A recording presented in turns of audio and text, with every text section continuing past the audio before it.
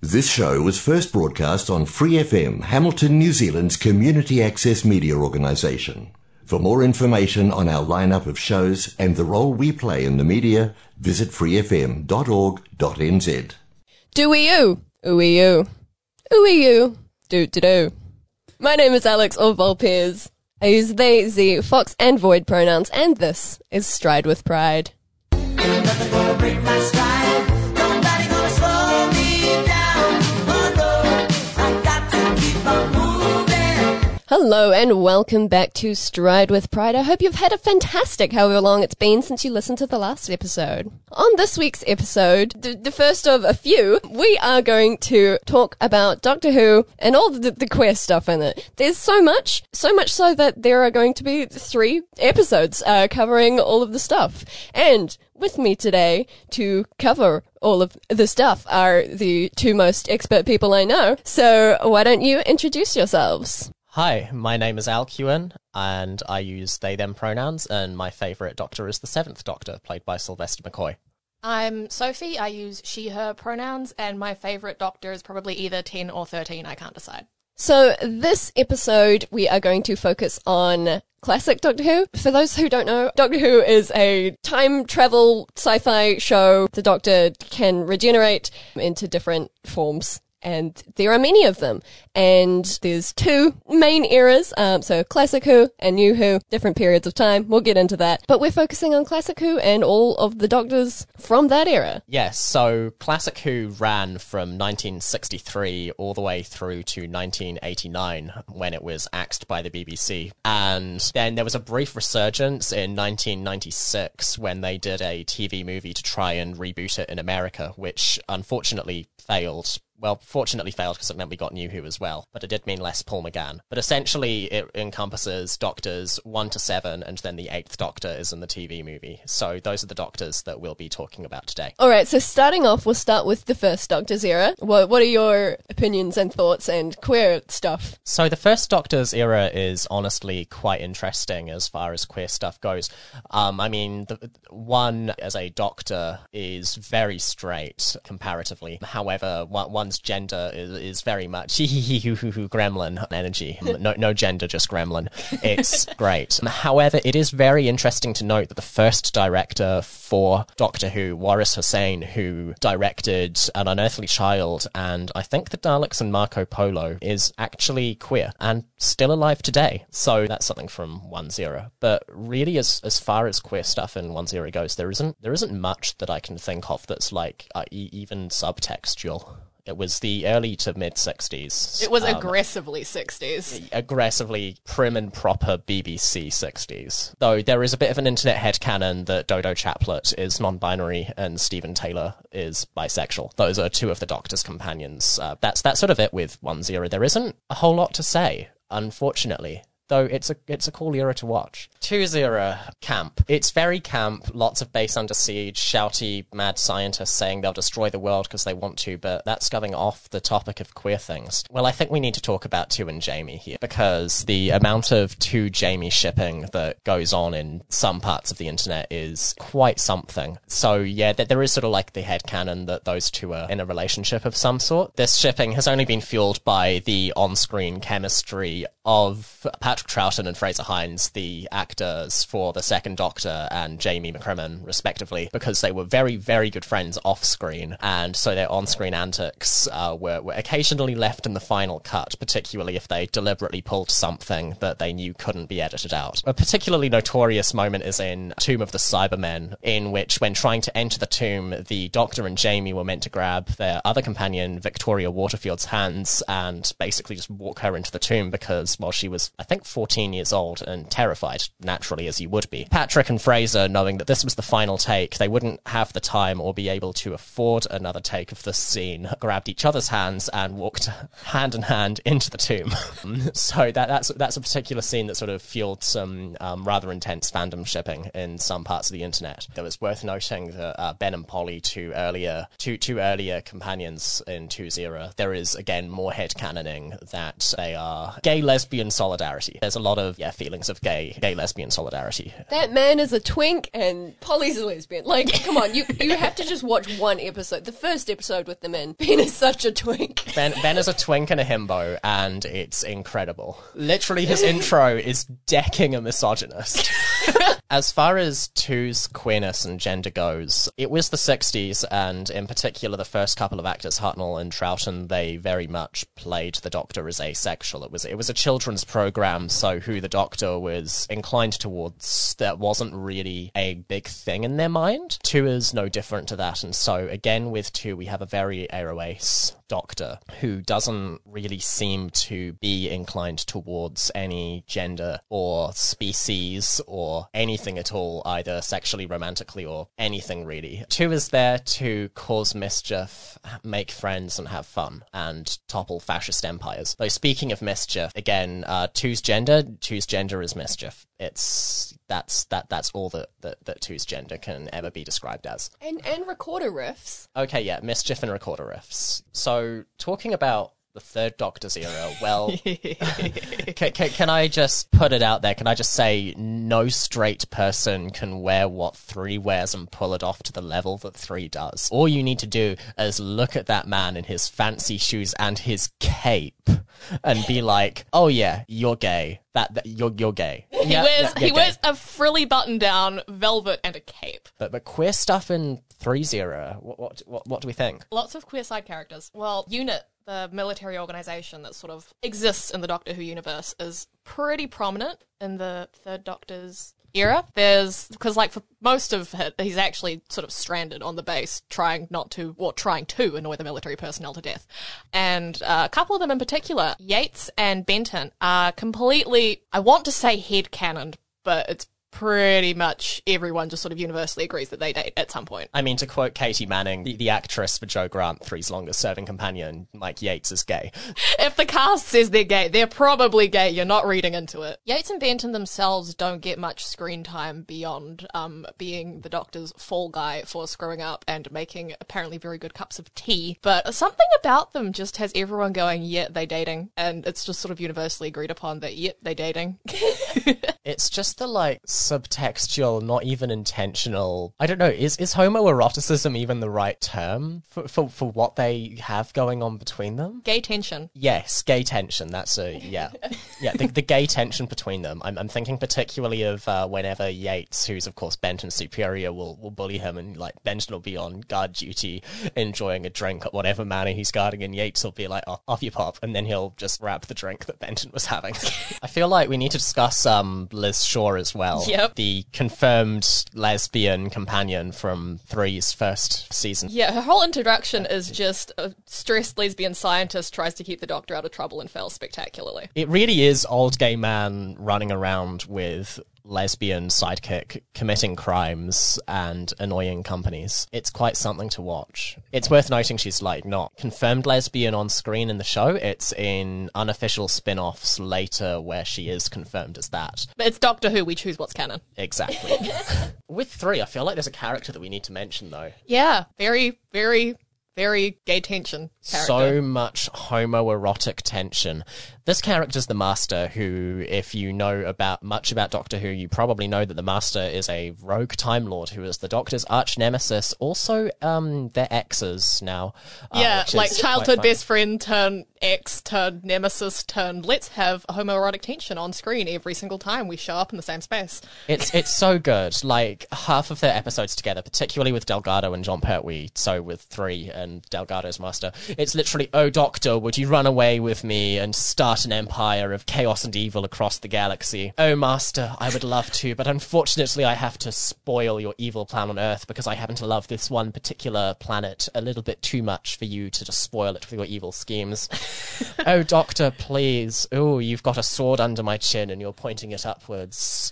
Oh, you've given the sword back to me. Nice. We can continue fighting. It's so gay. Yeah, the only reason the Master continues to mess with Earth is because he knows it'll get the Doctor's attention and they can have another interaction. It's literally stated as well. That it's not even subtle. Yeah. It's just, Doctor, pay attention to me. I'm going to break all your toys until you give me your love. I messaged you yesterday. You haven't texted me back. Please respond. So much gay pining between those two. It's Yeah. Frenemies doesn't quite cover it. No. And the Master just sticks around like a very gay smell for like the rest of ever. I mean, we're still dealing with the Master today in the upcoming episode, or that's going to go down well with everyone involved. Yeah, that's going to be fun.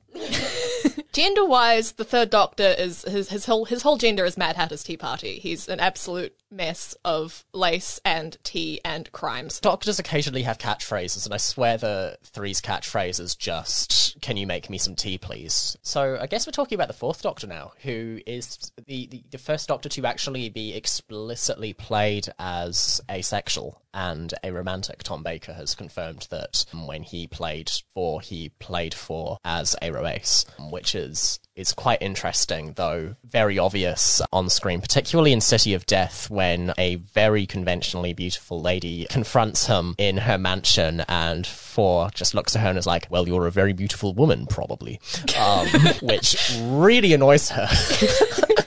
But yeah, it's lots of aroace in Four's era. It's more lots of friends going around in time and space with a long scarf. The first big companion for the Fourth Doctor was also travelled with the Third Doctor for a little while and was there when he regenerated, was Sarah Jane Smith. There is lots and lots to say about Sarah Jane. Most of it will be in a later episode about spin-offs, but Sarah Jane generally was stubborn feminist journalist was her basic character archetype, and Elizabeth Sladen, the actress, completely built on that and made an absolutely formidable character that became the most recurring companion in all of Doctor Who. And like a lot of other characters, but weird for her screen time and the era that she came back in later, she never has any on-screen romantic interests or on audio or anything, but it's sort of, there are lots of headcanons. Some people are like, get her a girlfriend right now. Some people think she's straight, which, okay. Sure.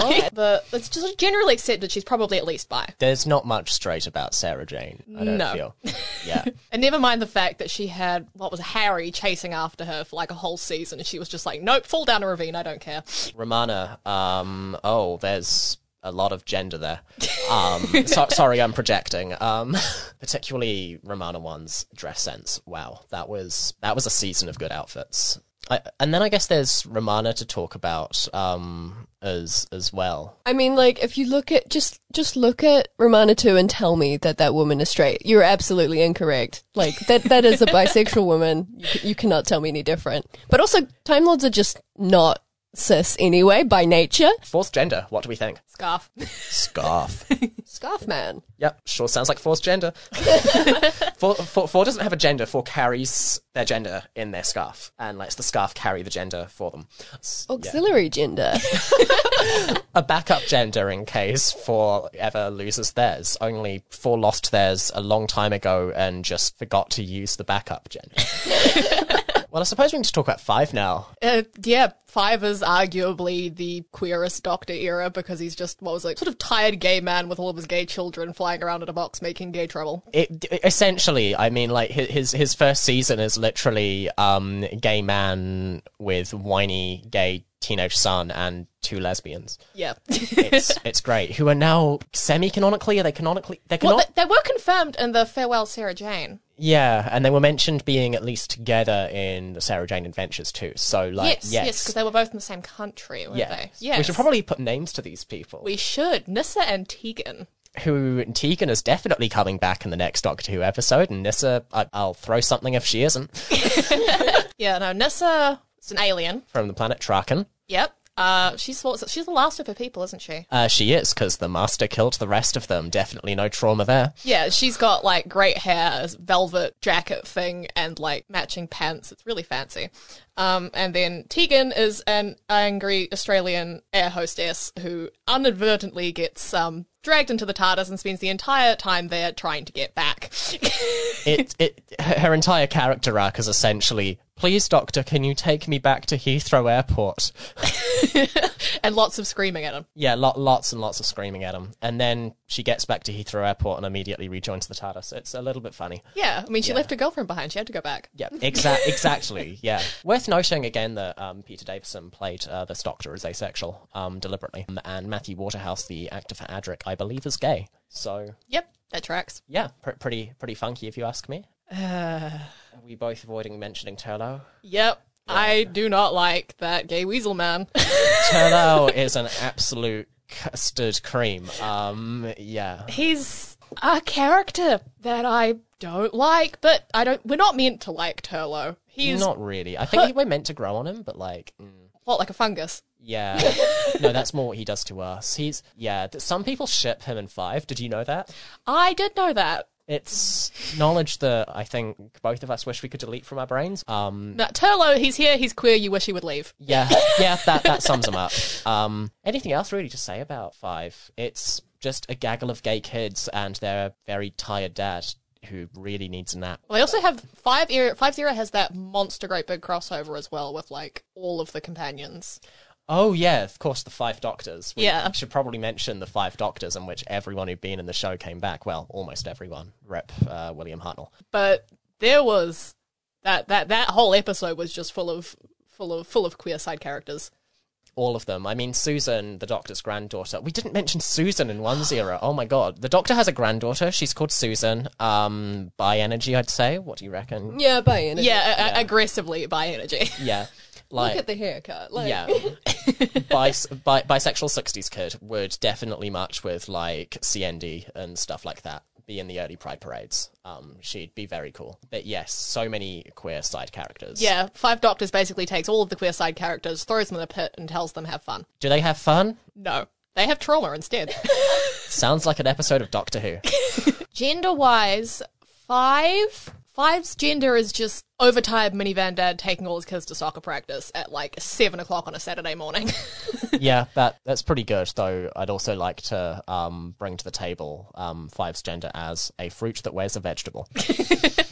Yeah, he quite literally wears celery on the lapel of his cricket outfit. Which, again, not straight.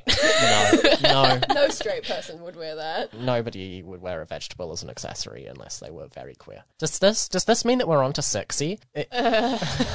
No! Doctor, please. Yeah. So sexy, or the Sixth Doctor as some no. call him, is a walking pride parade. If you've seen any photos of the Sixth Doctor, there's so much colour. It's like he went through the scrap box at like Taylor's shop and took out every single obnoxious colour he could and made himself a coat with a matching umbrella. It's impressive how bad the outfit is, and it's so gender. I just need to put No that up straight person would wear that there. again. Yeah, no straight person would wear that. Yeah. It's obnoxiously gender and obnoxiously queer, and it's so good. Yeah, there's not really much queer stuff to talk about, really, with 6. Off the top of my head, again, Colin Baker... Oh, yeah, Colin Baker played the Sixth Doctor. So to quote... I mean, not to quote Colin Baker, but to paraphrase, he played the Sixth Doctor as asexual. However, when, like, pressed for how he was playing it, it's interesting to note that he describes aromanticism far more closely than he describes asexuality, with his description of how he was playing the Doctor consciously in that way. So that's, I think, something interesting to bring to the table, that this Doctor is potentially not asexual, but definitely aromantic. Though probably aspec still. I mean, the Doctor is always aspec. Are we agreed on? Yeah. Yeah. I mean, Time Lords reproduce with looms. Yeah, looms. We could spend episodes on talking about looms. And then episodes unpicking all of that. Let's not. Yeah, no. Let's sort of stay on topic. Perry, on the other hand, is headcanoned as asexual and bisexual quite a lot, as far as I'm aware. Yeah, I can see it. Yeah, and is frankly a legend, calling 6 out on all of his stuff. Baloney. Yeah, 6 out on his baloney. That's a good way of describing it. But no, not much queer to talk about with 6. He took all the queer and sewed it into his coat. Yeah. Took up the whole queer quota for the season. Yeah, I feel like while we're talking about 5, 6, and 7, we do need to mention that John Nathan Turner, the executive producer of Doctor Who at the time, was a gay man, and very openly gay in the 80s. That really explains 5. Yeah, and yeah, it sure does. It explains a lot about Doctor Who in the 80s, actually. Yeah. Yeah. I mean, the 80s themselves were a whole... Particularly in Britain. Oh, that was a time to be out. yeah. But yeah, no. So that's just an interesting thing, I think, to touch on and mention that. Yeah, the person behind the show at the time was gay. Yeah. Six's gender. His coat. His coat. Yeah, Six's gender is his coat. That's His awful, awful, magnificent coat. Yeah, it's incredible. I want to cosplay it so badly. It's like, I want one, but I also want to set it on fire. You know you've peaked when you've got that kind of energy in a coat. It's so good. It's amazing. The best costume any Doctor has ever had. It's terrible. It's awful. Look it up. Please look it up. It'll burn your eyes out. Enjoy it. I guess we're talking about the 7th Doctor now. Ooh, 7's great. Oh, 7. So much queer energy in 7's everything. Yeah. Yeah. No, I mean, I want to... There's the obvious huge elephant in the room that we're going to get to, but I just want to first mention Paradise Towers, like his third story when one of the people in the Paradise Towers are two ladies who are roommates. And they were roommates. Oh my god, they were roommates. Yeah, they live together, cook together. It's really lovely. It's a pity that they're cannibals, but like, moving on from that, they were roommates. Gay. Yeah. Diversity of our queer characters, you know. Diversity when our subtextually queer characters are also cannibals in this story. But yeah, there's no dancing around this one. Ace McShane. Ace McShane is an icon. Ace McShane is bisexual. Very. Angry 17-year-old bisexual who wants to burn down the world and everyone in it. And has the means to do so now that essentially a Time Lord god has put its power into Ace's baseball bat, which is making a return in the next episode. Oh, I see excellent. from I the love next time Ace's bat. trailer. Ace's bat can destroy Daleks. It can, and the actors within the Dalek suits. Oopsies. Yep, that was a minor injury. Ace has an anarcho-communist pin and many other pins. And a bag full of explosives. Yeah. Well, she does. Sorry, I'm going to have to come in on this. She doesn't have an anarcho-communist pin, but she does have a really huge anarchist icon on a part of her, and then on another part of her, after she helps some Russian soldiers in World War II, they actually give her a Soviet pin, which she wears on her jacket as well. So, like, not good communism, bad communism, but like... Still a vibe. Still a vibe. Still an absolute vibe. Oh no, we're getting political in Doctor Who. That's something that didn't happen until 2018. Oh yeah, no, not at all, yeah. ever. No politics in the history of Doctor Who at all. For the record, that is very much sarcasm. Moving back though to Ace, so much bisexual sub and essentially super text in there. Yeah. I mean, like, survival. Should we just go straight to survival and the cheetah person? Yeah, that was a thing. At one point, Ace joins a gang of cheetah women that hunt together and live together and call each other's sisters, but in a really, really gay way. It's so gay. Yeah, and then the Doctor swoops in and goes, my feral child, let's go off and make havoc in space. And they do until happily ever after. Because they cancelled it. I feel the pain of it, even though I wasn't alive then. But just that episode is so gay. It's just, will you ride with me and feel the wind in your face forever and ever and ever, Ace? Yeah, it's like, that is aggressively not straight. The gay pining is real and very obviously there. There's no escaping it. And her little friend in that, I don't know what the episode's called, but the one with the archaeology thing, and they end up wreaking havoc with the Brigadier's wife. Yeah, that's Battlefield. Yeah. Her and her friend. Yeah, that's a little bit more. That's a little bit more subtextual, but also very obviously there. Yeah, I mean, if Ace is there, it's there. It is also worth noting that there is a sort of queer collective sort of fan page and Facebook group that is about discussing all of the queer stuff in Doctor Who called Friends of Ace. I think a reference to Friends of Dorothy, which is a whole, like, ooh, are you gay thing, from a long time ago. But it's based around Ace. Ace is that queer that they are the face of this group. It's also very funny because Ace's name is actually Dorothy. Yeah. Dorothy McShane. Yeah, she just hates it because her mother gave it to her and she's got some kind of mommy issue vendetta going on. I mean, so would I if my mum was like that, and then I ended up accidentally saving her life in World War II and Yeah. causing her to stay alive, and then finding out that I was manipulated by an ancient Norse god of evil to be me. Yeah. Ace is a bit of a mess, but we love her anyway. Ace's timeline is so insane. There's like 6 or 7 different endings now of different ways in which Ace has developed as a character. 7 gender is... 7's gender is chaotic neutral, presenting chaotic good. He's like a closeted angry man with spoons. Lots and lots of spoons. 7 plays the spoons.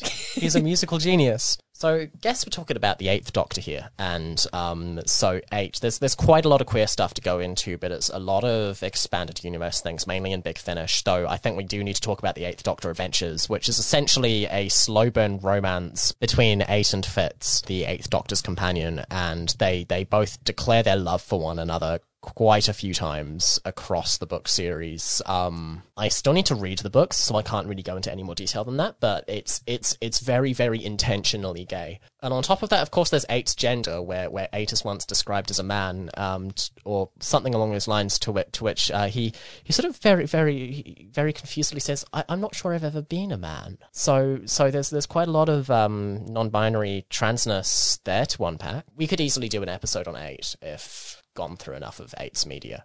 Yeah. Though that's mainly expanded universe stuff. So, but yeah, 8's master, the Eric Roberts master, who always dresses for the occasion. Just look up that. Just look up the master I always dress for the occasion on YouTube. It tells you everything you need to know about how queer this master is. Even more so than the general master archetype of being absolutely 100% queer. This master is chaotic gay. That's the master's alignment.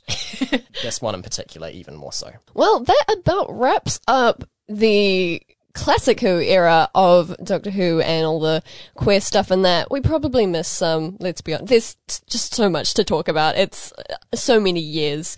But for this week's Creator Spotlight, we are going to talk about Friends of Ace. They have an Instagram, it's just Friends of Ace, and also a Facebook group just talking about the queer characters in Doctor Who. So if you're interested in that, go check it out. It's Friends of Ace on Instagram or on Facebook. But that is all for this week's episode of Stride with Pride. I hope you enjoyed hearing about all of this gay stuff. There's so much. There's so many. There's going to be 2 more episodes, one covering New Who and one covering the spin-offs.